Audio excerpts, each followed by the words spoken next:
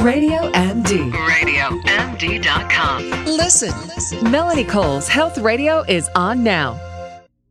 Occasionally, I get to do some really cool shows when we talk about the latest technologies and advances in the medical field, and this is certainly one of them. My guest today is Dr. Robert Cole. He's the medical director of electrophysiology at Baylor Heart and Vascular Hospital, and we're talking about the micro pacemaker. So tell us, first of all, why do people need a pacemaker? What's going on that they even need one? So that's a great question. In a nutshell, if your heart rate is too slow for any number of a couple of different reasons, and you feel limited by that, short of breath, can't exercise, tired all the time, that would be the group of people we're looking at to decide whether they need a pacemaker. So back in the day, pacemakers were a big clunky thing with a battery that maybe lasted 10 years. They had to call up on the telephone and sort of hook it up to their, hold it up to their chest and whatever. I mean, there was a whole bunch of stuff that had to go on. So now tell us about this very cool microtranscatheter pacing system.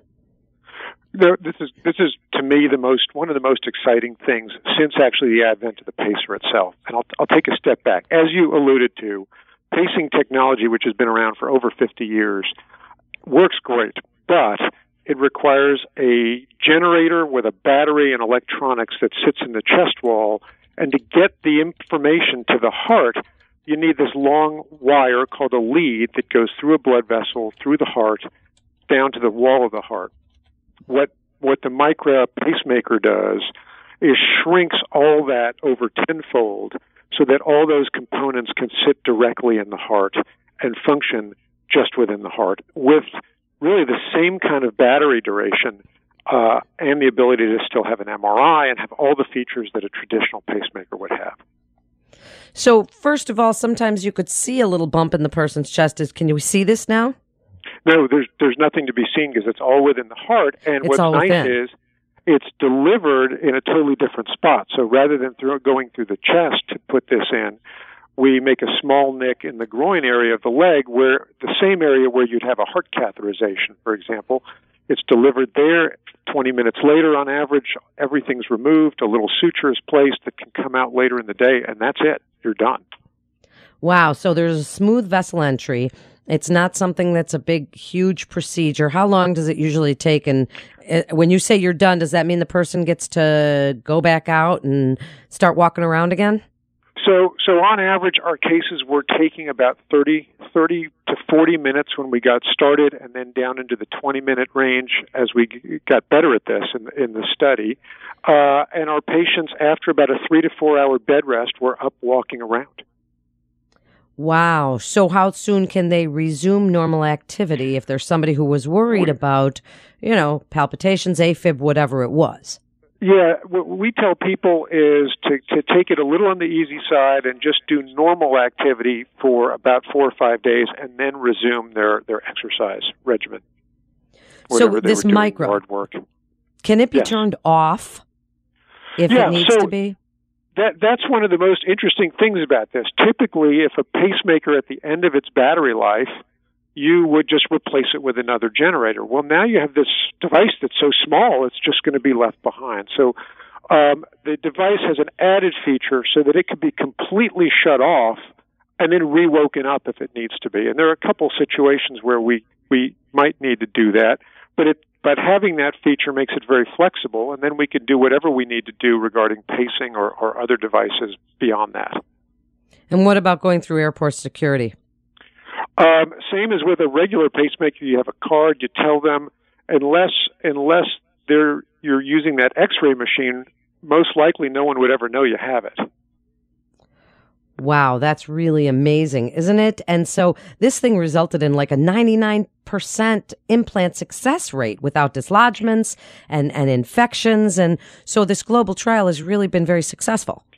Yeah, the trial hit all its outcome measures and then beat them. And what was really nice was compared to kind of our historical numbers with regard to complications with standard pacemakers. There were half the number of complications, and that occurred not just by a handful of people who knew, who were the top experts. This was 90 different doctors who were implanting this in 5 continents, multiple countries. So it was a great representation of people who put in pacemakers, could pick this up and kind of out of the gate, with the appropriate training, of course, use this device very safely and effectively. So if someone is an exerciser, Dr. Cowell, and does this device respond to their activity levels? If they are a runner that happens to need a pacemaker, which does happen sometimes, does it respond? What does it do when the heart needs to really pump some blood? Yeah, so that's a great question. And so, again, going back to a traditional pacemaker, the generator that sits in the chest wall away from the moving heart can sense the body's motion and kick up the heart rate as needed when someone's running or doing work. What's really amazing about this device is even sitting within a moving heart, it can filter out the heart's movement and know when the body's moving to kick up the heart rate. And when you put someone on a treadmill, you see that the pacemaker responds by increasing the heart rate appropriately and then bringing the heart rate back down when they stop exercising. So you're an electrophysiologist. And Yes. Are you the person that implants this? Do they have to go to a cardiovascular man, or who do they go to? So the people who will be trained to implant this are either going to be, will be people who have experience putting in pacemakers and experience using large-sized catheters for the groin access, since it's a marriage of 2 different techniques. So that could be electrophysiologists. There can be some what we call interventional cardiologists, those people who traditionally do catheterizations. There may even be some cardiac surgeons who do this over time. And I think going forward, you project this out a few years and we have a lot more experience. I think that door will open as to who's eligible to implant this. So what do you see as the future? I mean, if this is this new cool device that goes right into the heart, has a little bit of a longer battery life, can be turned on and off, can be replaced if needed, small vessel entry, easy, smooth. So what do you think will change in the future? It's like you think to yourself, we've seen it all.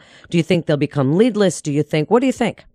So, I really think this is a chance for us to transform how we do pacing across the board. Currently, this device, because it only paces in the lower chamber, really represents a possible patient group of about 25% of all who need pacemakers. But I think within the next few years, we're going to see the ability to have these devices in the upper chamber of the heart, the atrium, or devices like Micra that can also sense the atrium and now open the door to being able to offer this to, 50, 70, 80% of patients who need pacing.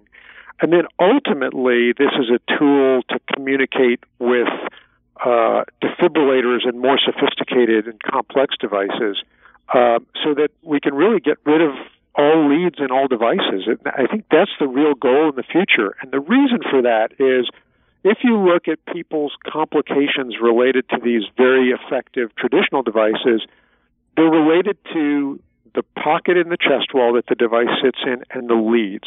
So the more we can get rid of leads, the safer people's lives will be with pacing technology, not only at the time of the implant, but for the next 10, 15 years.